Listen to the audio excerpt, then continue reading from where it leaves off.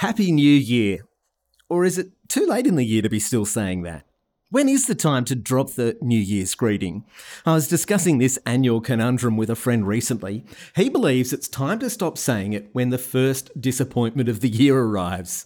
Now, maybe you're not quite so pessimistic, but the reality is that in spite of the hopes we might begin each year with, we know that inevitably disappointments, mistakes, and failures will occur. What do we do when the new year takes a turn we hadn't imagined? For me as a Christian, I take comfort in the fact that nothing surprises the God of the universe, and also that he promises to work all things for good for those who love him. And that's a comfort and hope that no disappointment can crush. This is Andrew Laird with God in 60 Seconds. For more space to think and talk about God, go to thirdspace.org.au.